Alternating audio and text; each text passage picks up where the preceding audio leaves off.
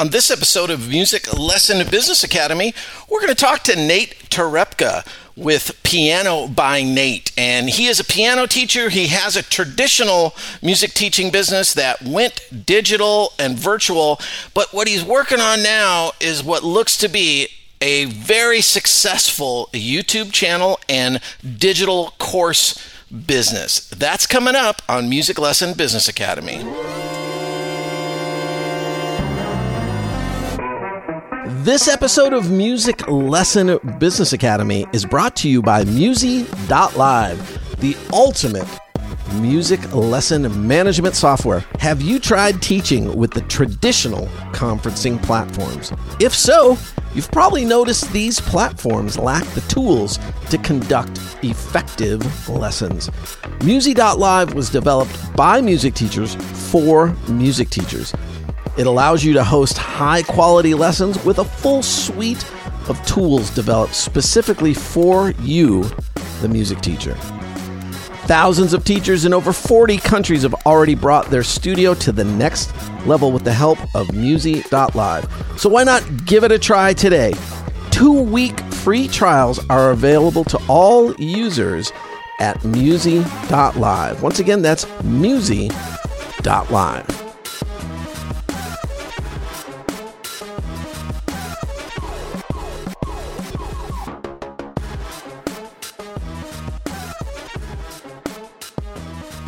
Hey everybody, Danny here. Welcome back to another episode of Music Lesson Business Academy. Sorry for the poor audio on this microphone here. I am recording this remotely.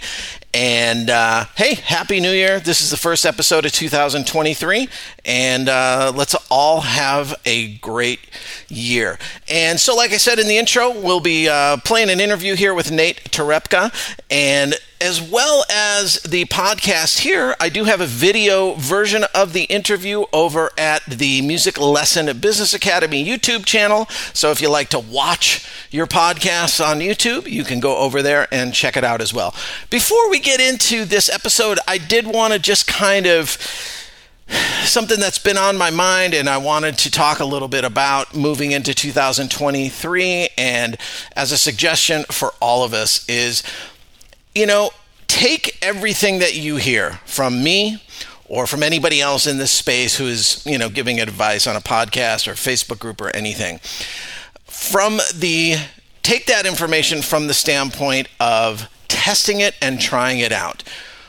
Myself, I'm very guilty in the past, and I want to work on this moving forward with the podcast of saying, you got to do this, or you should definitely be doing that, because the reality is I don't really know that.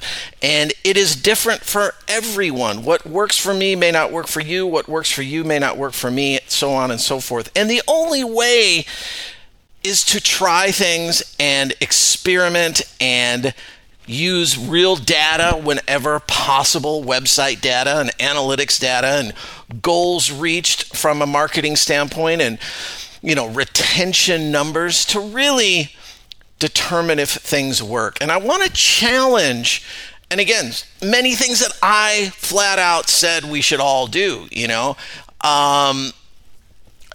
always being a big proponent of you got to do these amazing events and they have to be over the top and you got to really make it memorable for people and things like that.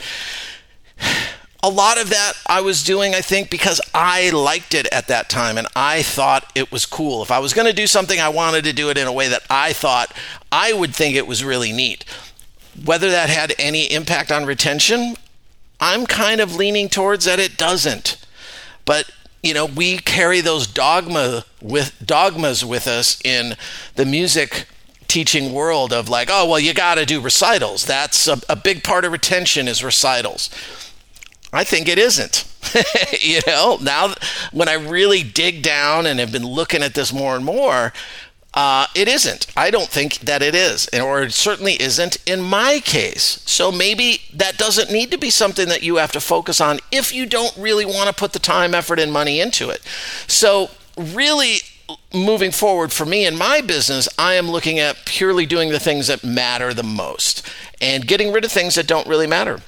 because it's time and money and effort spent where maybe it doesn't really need to be there. So whatever the issue is moving forward, I really want to try to address it from that standpoint. So I'm sure I'll slip up, and make bold statements where I should be making a bold suggestion.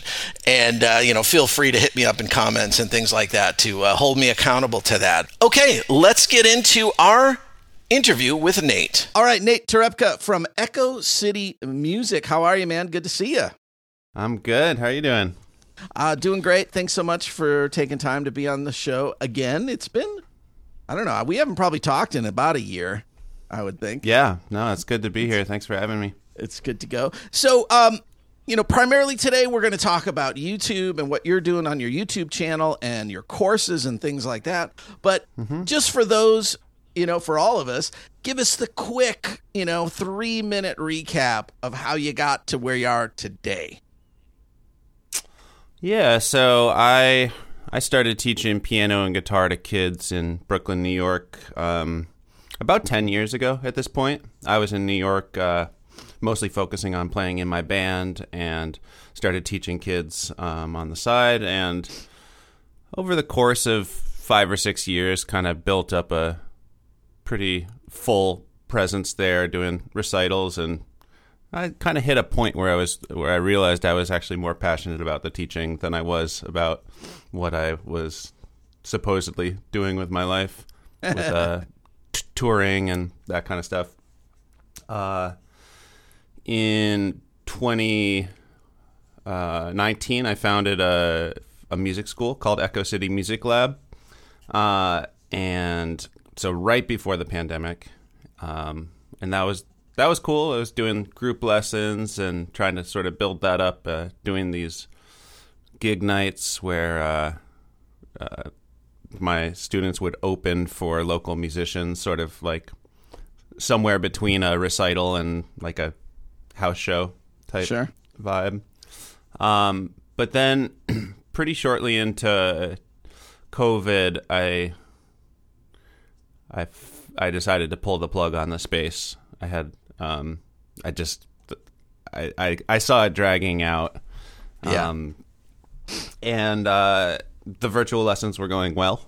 I know people have mixed feelings about the virtual lessons, but they worked better than I thought, and ultimately kind of gave me the freedom to move out of New York. So I live in Portland, Oregon now, which I had wanted to live here for a while, but was kind of tied down to what I was doing in New York. Yeah. So you have family out there, correct? I do. Okay. And I'm still teaching a lot of the same kids from Brooklyn virtually years later. And also in 2020, sort of as a quarantine whim project, I started the YouTube channel.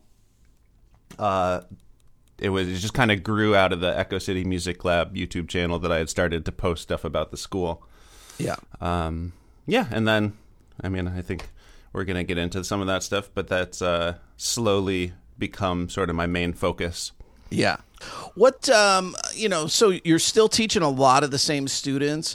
Are you picking up any new students, or have you kind of just held on to what you've had and decided to kind of focus a little bit more in this other area? Yeah. When I first got to Portland, I was still thinking that I was going to really try to expand here, maybe even start a similar sort of music school here. And I've decided to just kind of let attrition do its thing with my students and hope that the YouTube kind of picks up the slack. Sure. So, in 2020, I was teaching. Well, when we moved to virtual lessons, I took a bunch of group lesson students on as private students, and back then we had all the time in the world, and I was just like, all right, but I was teaching like 35 private lessons a week, which got really tiring. Sure. Yeah. And I was spreading into like 6 days a week. And now I am down to 4 days a week. Last year I taught 5 days a week. I'm teaching about 20 students a week, and that feels really good. It's great, and I'm hoping to be 3 days a week soon. I don't want them to drop off too fast, but yeah, I haven't been taking on new students. And I think that's a really common challenge for a lot of individual teachers. Where if you're running a school, or if you're primarily the teacher, there's just that point where 35, 40 students, if you're doing private lessons, is going to be about the max. And, it's a good 5 days, could potentially be 6 days. It's just a big time commitment, and it's hard to kind of really grow from there financially. But you're also just, you're so locked in time-wise with what you have to do. Absolutely. And there's just a limited that, period of time that I think people can do it before they kind of burn out. Yeah. I could feel myself burning out after like a year or two of that. And it was also like I felt like the quality of my lessons was going down. Like I would get through it, but I just didn't quite have the bandwidth to be passionate about bringing the best of myself to the table for each student day after day. Yeah, it's I think that's just a very common thing, not only for teachers, but anything you're doing like that. When you hit that level of burnout, it's like just your quality level starts. It's easy to let that quality level drop off, and I think it's something that everybody has to be aware of. So tell us about the YouTube channel, the name, what you're doing over there, and kind of a little bit about just sort of the growth, where it was when you started thinking about it seriously and where it's at now. Yeah. So the channel is, as of a week ago, called Piano with Nate. Oh, okay. Yeah, I just rebranded, got a new logo and everything, if you want to check it out. So the channel was just called Echo City Music Lab because that was my music school. Right. And actually, so you had Lauren Bateman on your podcast. Yep. I don't know, a year and a half ago or something. Yeah, yep. And I listened to that episode, and that was really inspiring for me. And I ended up reaching out to her to do a couple of coaching calls. Oh, great. Which, yeah, I mean, she's awesome and really kills it with, and I think we have sort of similar approaches. As she teaches guitar, though. And so I could kind of look to the success she's had and said, I can maybe do this too. But one thing she said, I think the first call I had with her, she said, "So are we keeping the name?" And I was like, "I don't know. I haven't really thought about it." And she sort of pointed out, that Echo City Music Lab, I think it's a cool name for a music school. Sure. I started it. But I hadn't really questioned it ever since because I liked the logo and I liked the brand. But she pointed out that's not a very memorable name for a piano tutorial channel on YouTube. Like, right. No one's gonna have that stick in their head and search like Echo City Music piano lessons for like this song or something. It's just right. And was pointing out that a lot of people will search her name, guitar, and I was like, all right, yeah, you're right. So I dug my feet in a little bit at first and thought about it. And I was like, yeah. So it's Piano with Nate now. Nice and simple. Yeah. Well, and it,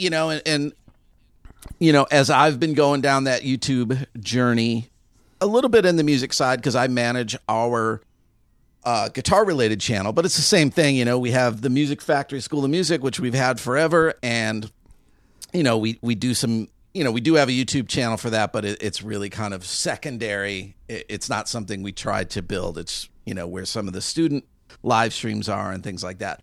But when we decided, we wanted to really do a channel that was guitar focused, we knew we needed to do a different name, to really, focus in on the primary thing that we were providing. And, YouTube is similar to social media, that people are just scrolling so fast, right? Mm-hmm. And they may not take that time to look at, Echo City and realize, oh, it's a great channel for piano versus, something that's just right in their face, Yep. Making it simple. So I started the channel in 2020. I just had the idea on a walk and decided to post some tutorial videos. The first one was a Dua Lipa song, the "Don't Start Now," which was really popular on there. But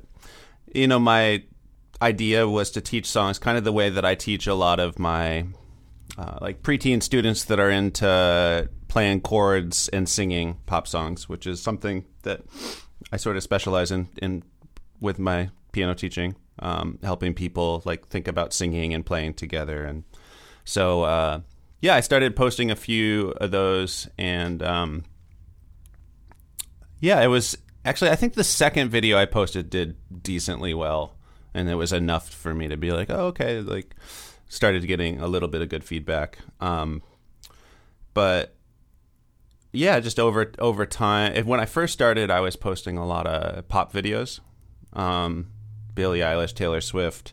It was really interesting. I had posted like one Beatles video, maybe a David Bowie video, but like overwhelmingly contemporary stuff, Shawn Mendes, stuff like that.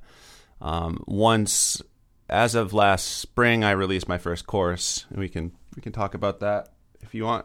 But everyone who gets on my mailing list gets tagged with Inactive Campaign with the video that came through, because they get on my mailing list by clicking through and entering their email to get sent the chords and lyrics chart that goes with the tutorial. And as soon as I started selling courses, I noticed that even though 80% of my tutorials were contemporary pop songs, 80% of my sales of the course were coming through those one or two like Bowie or Beatles tutorials. So I realized that maybe that's a better spot for my audience, even if those videos don't have as much potential to really take off and get a ton of views right away. Have you, and maybe this is something you did with Lauren when you really talked about it, is really kind of fine tune and hone in on who that customer is going to be? Because that is, the more that I explore it, and it's something that Brian and I were just really kind of readdressing on our guitar channel, is like, who's the customer we're going for? Who is that person? And then once you know that, it helps you to really decide, well, what are the songs? What's the content going to be that's going to appeal to those customers? Yeah, we talked about that a bit. It's sort of been an organic and slow discovery process of that. Sure. I haven't, it was sort of, so I feel like my customer, it's becoming more clear that the real audience is a lot of older, a lot of retired people in the U.S. and the U.K.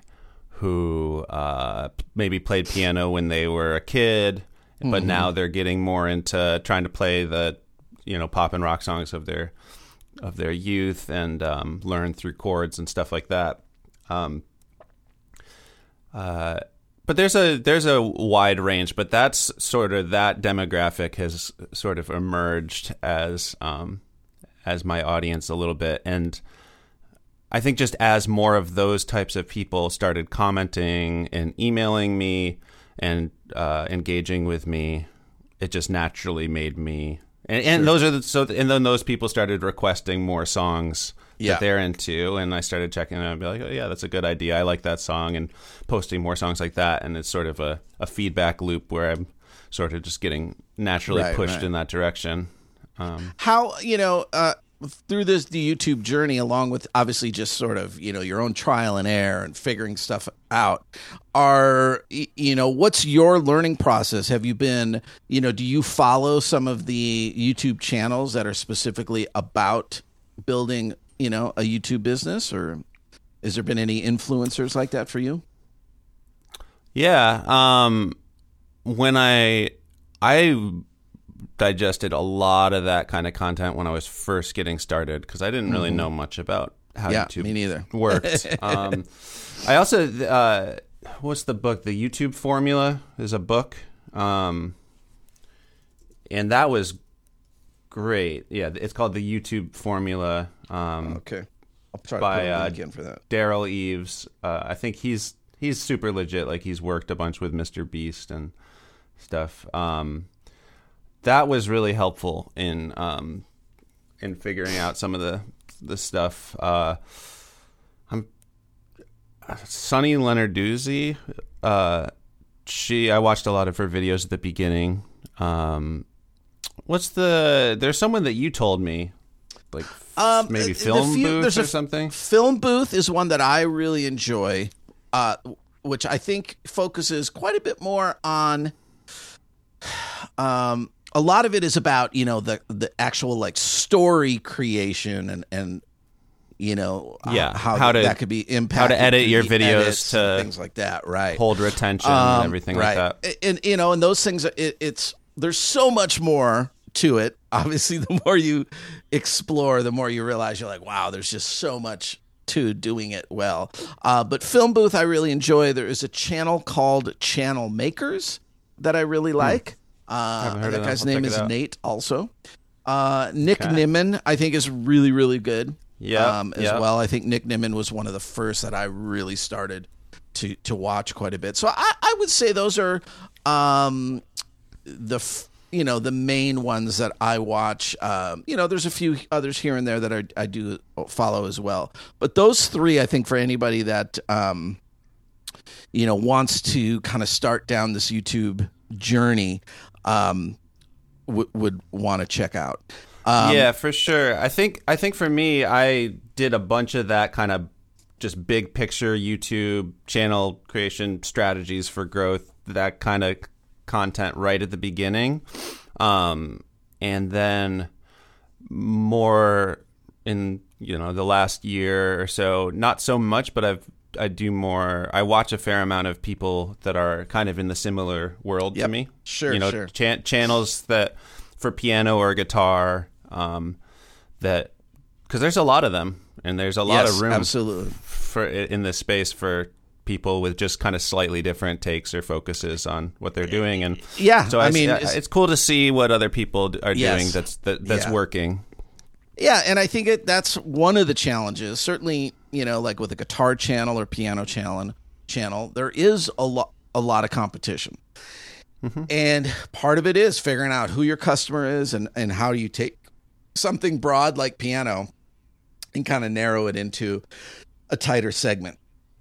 And, I'm doing the same thing with my motorcycle channel. There's a lot of motorcycle channels, a lot of motorcycle travel, motorcycle camping channels. It's like, how do I differentiate myself differently? And I would say I haven't really figured it out yet. It's a little bit more of a workload type channel, than if I was creating drum. Well, drum videos aren't that easy either because there's just, a lot involved in making the video. But, for me to put out a motorcycle video, unless I'm doing a quick gear review or something, I got to go on a trip, even if it's just a simple overnight camping, it's still, I got to get on the bike. I got to ride for a few hours maybe to make it, so I'm not just going down the street, from the house. And getting better at, when I go out for something like that, I don't always have a story at that point. It's like I almost have to see, well, what unfolds in this in this adventure to see if then cool. I can build the story. And in some ways it's cool, in other ways it's a little more challenging because I can't, and certainly something that I think is important that I learned is just how many of the YouTubers really start with the idea and the title and the thumbnail before they film any video.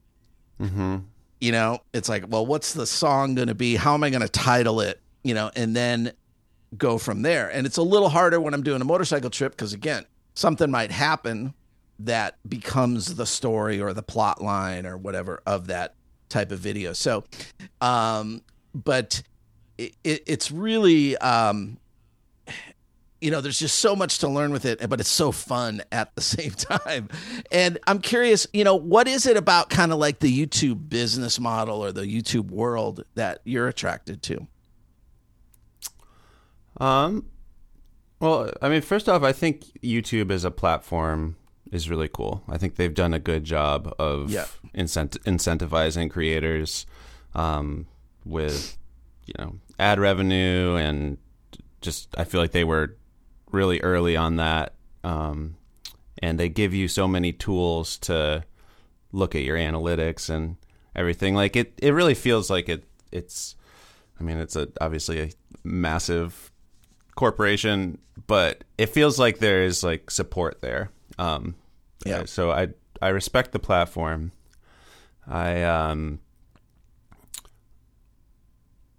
It feels like I trust the algorithm in that it's a massive potential audience. Yeah. And it just feels like if you put out good and useful content consistently, you will find an audience. Eventually, and I just think it's a really great platform for that. And it's a huge audience of real people, and I have lots of great interactions with people on there. I agree. I feel like, to me, it's just like this. Obviously there's crap everywhere, whatever platform you're on or whatever, but there's just so much amazing, great things on YouTube, and I think that's because they incentivize it. You can, I mean, it's just, you can discover things that you maybe never knew. I mean, it's very educational in a lot of ways. And, it's so funny too, like 2 YouTubers that I got interested in back when I lived in my old place down in Orange County. And this happened during the pandemic too, because, I started like doing some woodworking and, took on a COVID hobby or whatever. And it's like, and 2 big DIYers that I started following that are huge, huge channels.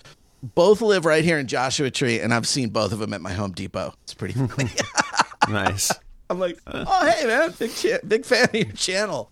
And, but, from a business standpoint, what some of the things that I really like is if you look at where some of these YouTubers have taken it to. And it's always fun to go way back and look at like what they were doing 10 years ago when they started their YouTube journey. And I think, we'll get into it, but YouTube's a long-term investment, if you want to get involved in it for sure. But, to look at somebody, and one of these DIYers is a great example of his early videos. He's living at home with his parents, building some basic stuff. And now the guy is like, he's doing videos on the Home Depot YouTube channel for Home Depot. I mean, there's just all these areas that it can go. And, and I think people who want to get into it maybe as a business think that it's mostly like the ad revenue. But the big YouTubers, it's really, the smallest part, and they're making all the money from, brand deals. And to me, I just, again, there's a cyclist that I follow that has just went from making little videos to basically producing 1.5 hour long films that are, sponsored. He went from the app, the usual like upload a video once a week and here's my training ride, or I went and did this race, to these epic film productions that, it's 3 months now between videos, but they're like movies coming out, all sponsored, and he's like, it's amazing, like what you can do with that platform. Have you ever watched any of Paul David's videos? Do you know Paul David's? Have not. He's a guitar YouTuber. He's one of the bigger ones. He's got like, I think 3 million subscribers. And he's fantastic. Like cool. The production level of his videos is just so slick and so dialed and on point. And I really appreciate it. I've actually bought a few of his guitar courses that have helped me with my own teaching. Nice. Are you, we were talking a little bit about YouTube analytics and things like that, which they are great at. Are you using any of the like vidIQ or TubeBuddy or anything like that too? Yeah, I use TubeBuddy. I use it to do research on what songs would be good. So they give you a little score based on, the search volume and the competition. So sometimes I have my own videos for songs I want to do. I get a lot of requests, and if it's something I'm at all interested in, I'll plug it into TubeBuddy and just see the score. Sometimes it's sometimes I'll get like a 90 and it says an excellent score and it just gets buried, or even if it ranks high, it doesn't do very well. And then sometimes I'll get like a 50 and I'll do it anyway, and that'll be the video that takes off. So yeah, I think it's a little bit unpredictable. Sure. I think, I was just going to say, before we go too deep in the weeds of YouTube, because I think, the audience listening to this is certainly maybe a little bit more, it's probably still on that upper edge of like maybe even deciding if this is an area that they want to go into. But, in these early, the early days of your channel, you just have to experiment, I make a video thinking like, oh, this is going to do good. And it never does. And then I make a video going like, I'm going to throw this one together. And all of a sudden, boom, that one blows up. And blow up for me is obviously different than blowing up a video for you. And it's different for you than from, a big YouTuber. But, when you're new at it and you get a video that's like, wow, it's got thousands of views, you're like, wow, that's amazing. And it is kind of amazing when you really think about it that, some video you made 6 months ago has 20 or 30 or 40,000 views. You're like, that's a lot of eyeballs, on some piece of video that you made. So, and I think what's cool for us as musicians is that creating cool YouTube videos still satisfies an artistic, creative element. For me, like I've always loved cool cameras. You can't really tell today because I'm on my crappy laptop camera because I couldn't get my good camera working. But, I love cameras. I love video. I'm always spending too much money on that stuff for my, YouTube trip, motorcycle trips. But I love filming it. I love coming home and editing and placing music behind it and building that story. It's like recording music or writing a song. And so I think it lends itself well to musicians to look into, video editing and making a YouTube channel. Yeah, totally. Well, the one other thing I wanted to say about TubeBuddy is I do use it a lot for A/B testing for thumbnails and stuff. And I think just kind of what you were saying about experimenting, I think that's really helpful in general, whether you're using TubeBuddy or just experimenting with different types of video, just testing, seeing what works. But yeah, sure. It's a really fun creative outlet for me. Because every week now I try to shoot at least 2 tutorial videos. And so I learn to play and teach a couple of songs every week. And it's really fun. And I do a cover at the end of the videos of each song. So it's really fun to just wrap my head around new pieces of music all the time and think about how I want to perform them or how I want to teach them, which is often a really challenging and satisfying creative puzzle of how much do I want to simplify this or not? How do I want to break this down? What little inversions or little variations that the piano does on the studio recording are important to the song, and what is going to kind of bog me down and make the video too long. Right. All of those are really fun problems to think about. And, yeah. It's just, since we always have a little bit of limited time here, let's shift gears. Let's get into some nitty gritty. Give us a rundown, just like where are the numbers at on your YouTube channel, subscribers and views, and just some general info like that. Yeah. So I just passed 10,000 subscribers last week. I announced the name change in conjunction with that. And I'm getting around like 2,500 views a day. Wow, and, that's great. Yeah. That's really good. About 40 subscribers every day. That's really so. Yeah, you're hitting. To me, it sounds like to me like you're on that. You've stuck with it to that point and figured out what you're doing to where you're starting to get that, that upward curve. You should only keep going from there. So, obviously the channel, a while ago surpassed those numbers you need to start any kind of monetization. Are you making any YouTube ad revenue at this point? I am. Yeah, it's not it's not. It's not paying the rent. Life changing. No, well, it's. I mean, I'm happy to just talk about it. It's whatever right now, you're. The number keeps changing, but like in YouTube Studio, it tells you the last what you've made over the last 28 days, and right now if I look at that stat, it's about $120. Yeah. So $120 a month is great. Like. Again, it's not going to pay the rent, but it's something, and that number keeps going up. Like every couple weeks, it goes up by $1 or $2. It was around 100, just a month ago. So, if that keeps growing, that's really nice.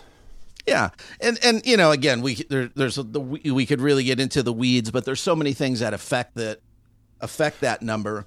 Well, big thing the subscribing. The subscribers is actually not really even a factor in that as much. It's really just, the view, not only the views on a particular video, but, the clientele that it is, attracting and how profitable that clientele is, has a big impact on it. Well, I also revenue share with since I'm mostly teaching, copyrighted music. Pretty much everything I post has a copyright claim, and so I'm getting a smaller percentage than I would otherwise. So that's kind of incentive to do more videos that are just like general technique videos or stuff that or music theory videos that are not specific to copyrighted songs. So that's something that I've been trying to brainstorm on, because then I could get all of the creator's cut on that. Sure. How long then have you been offering a course that is for sale? I released that course in April. You were played a big role in inspiring me to make a course, and you had advised me to just get something out quick, not totally burn yourself, and I totally failed at taking that advice. It took me a good year to finish it up and finally get it out. But so I put out one course in April, and I've got another one that I'm done shooting, and it's edited, but I need to finish up all the materials and stuff, hoping to have that out sometime this winter. So you released a course in April. From the time you released it, how long did it take to make the first sale? Oh, I had my mailing list and did a whole launch sequence, as well as with a discount. I think I sold it for $67 for the first week when I launched it, before going up to $97. But I sold one or two the first day I announced it. Awesome. Which how did that feel? Which was really awesome. It felt so good. I remember you talking about when you get that first just like PayPal or Stripe notification. I know, it's a total holy something shit that's going to be like a passive income thing that it just suddenly comes in. It's a good feeling. I announced it to my mailing list, and it took like 4 hours, and I was thinking, oh man, I've worked so hard this last year and nothing's going to happen with this. And then I got a sale, and I was like, oh shit. Yeah, it was it felt good, and the sales have been, it goes up and down. It's funny, it's been ramping up like as of October. Like I sold maybe 10 in the like announcement week, in the launch week, and then I didn't sell one for like a month. And then they started to trickle in more, and by October I've started selling one like every other day. Yeah. And then I sold a ton for a Black Friday deal. Oh, cool. And then I haven't sold one for the last like 3 weeks. Or I guess, how long's it been since the end of November? The last something like that, yeah.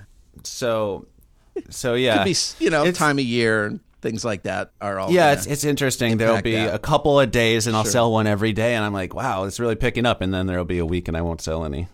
So far, the biggest thing has been selling these courses has paid for me to hire a full-time video editor.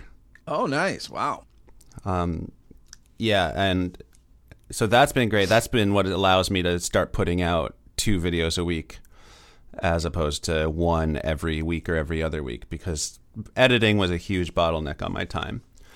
But that's a fixed cost now, and putting out 2 to 3 times as much content, I think, will help the channel grow a lot more. So I feel like I definitely feel like I could have a better landing page and a better email sequence to get my conversion rate up. But it does feel like I have something built now that's working, and it's converting somewhat, and I'm making sales organically by people that are coming in through my YouTube channel.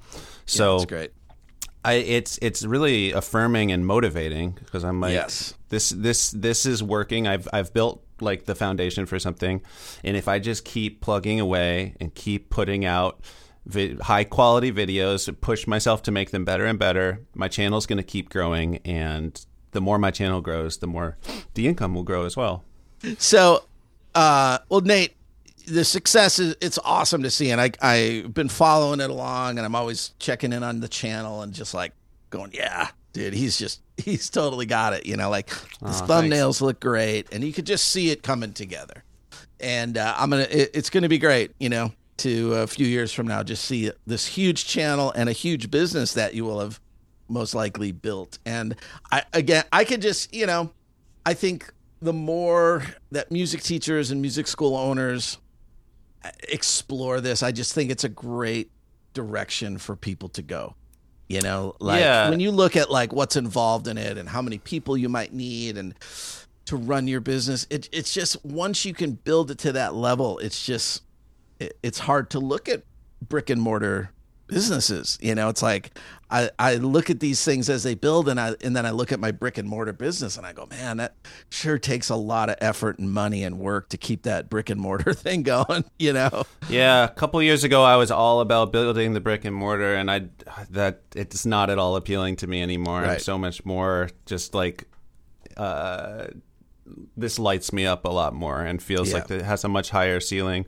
One last thing I would want to say, where you're talking earlier about how there's a lot of competition, but I feel like there is so much room.